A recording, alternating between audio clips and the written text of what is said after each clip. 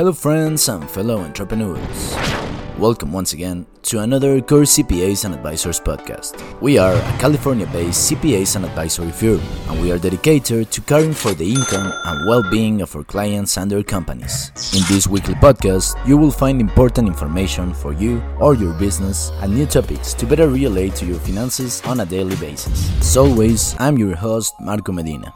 And in order not to waste another second of your time valued in gold, let's get started.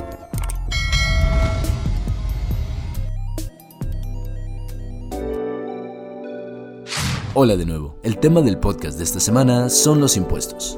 Unas contribuciones obligatorias cobradas a los individuos o a las empresas por una entidad gubernamental, ya sea local, regional o nacional. Los impuestos son importantes, ya que estos ingresos son el fundamento financiero en el que se basan las actividades del gobierno, incluyendo obras y servicios públicos como carreteras y escuelas, o programas como la Seguridad Social y Medicare, para ayudar a financiar las obras y servicios públicos, o para construir y mantener la infraestructura utilizada en un país. El gobierno suele gravar a sus residentes individuales y corporativos.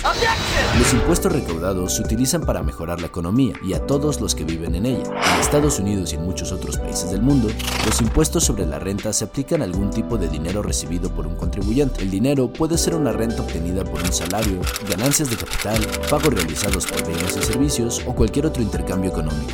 La mayoría de los gobiernos utilizan una agencia o departamento para recaudar impuestos. En Estados Unidos, esta función la realiza a nivel federal el Servicio de Impuestos Internos, o IRS. Desde el punto de vista contable, existen varios tipos de impuestos a considerar, ya que cada uno de ellos tienen diferentes especificaciones o opciones de pago que pueden beneficiar al negocio para el que trabaja. Algunos de ellos son: impuestos sobre la renta. Es la principal forma de pago de impuestos en muchas naciones. Estados Unidos tiene un sistema de impuestos sobre la renta progresivo, a través del cual se recauda un mayor porcentaje de los ingresos fiscales de las personas o corporaciones de ingresos más altos. Recaudados y aplicados a nivel federal, son impuestos sobre el beneficio generado al vender un activo que ha aumentado de valor. Impuestos sobre la renta de las personas físicas. También se denomina impuesto sobre la renta personal. Este tipo se aplica a los sueldos, salarios y otros tipos de ingresos de un individuo y suele ser impuesto por el Estado. El IRS ofrece una serie de deducciones y créditos fiscales en el impuesto sobre la renta que los contribuyentes pueden utilizar para reducir su renta imponible. A partir del 1 de enero de 2022, los estados con los tipos marginales más altos del impuesto sobre la renta de las personas físicas son California con 13.30%, Hawái con 11%, Nueva York con 10.90%, Nueva Jersey con 10.75% y Washington DC con 10.75%. Los estados con los tipos impositivos más bajos, por otro lado, son Indiana con 3.23% y Pensilvania con 3.07%. Sin embargo, una información muy importante es que Alaska, Florida, Nevada, Dakota del Sur, Tennessee, Texas y Wyoming no tienen impuesto estatal sobre la renta, mientras que New Hampshire solo grava los ingresos por intereses y dividendos y Washington solo grava las ganancias de capital. Impuestos sobre la renta. Estos impuestos se cobran en el punto de venta cuando el cliente ejecuta el pago de un bien o servicio. La empresa recauda el impuesto sobre la venta del cliente y remite los fondos al gobierno. Solo 5 estados no tienen impuesto sobre la renta a nivel estatal: Alaska, Delaware, Montana, New Hampshire y Oregon. Los estados con la media más baja de impuestos sobre las ventas estatales y locales son Hawaii con 4.44% y Wyoming con 5.22%.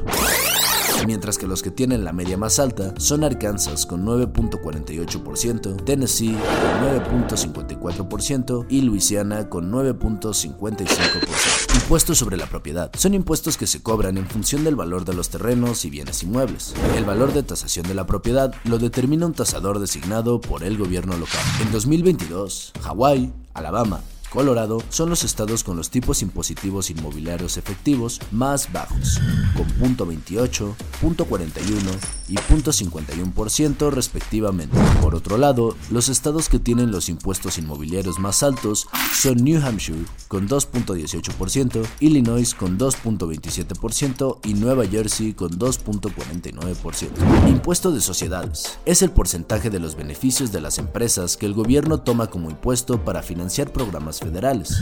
Arancel. Se trata de impuestos sobre los bienes importados. El objetivo es fomentar las compras nacionales, aumentando el precio de los bienes y servicios importados de otros países.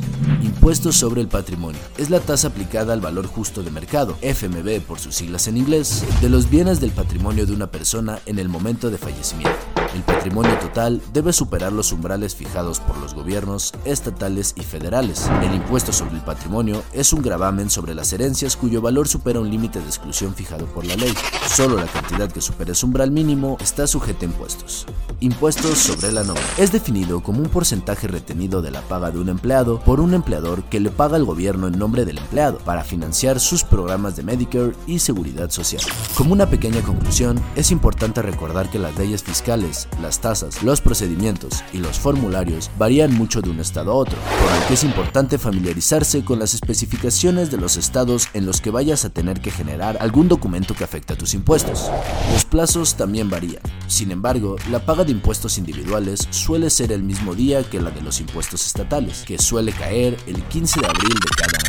Usted, como contribuyente, debe recordar presentar la declaración de impuestos según su estado y cada año que obtenga ingresos superiores al umbral de declaración. Muchos estados se ajustan a las normas federales para el reconocimiento de ingresos y deducciones. Algunos incluso pueden exigir que se presente una copia de la declaración de impuestos federales del contribuyente junto con la declaración de impuestos del estado.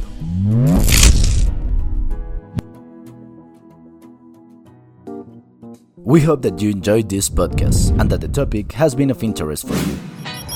If you want to know more about our company, or services, or the weekly episodes of this podcast, be sure to keep an eye out for us by searching for us as Core CPAs and Advisors on Spotify and Buzzsprout. Don't forget to look us up on our website www.corecpas.com or send us an email at info@corecpas.com.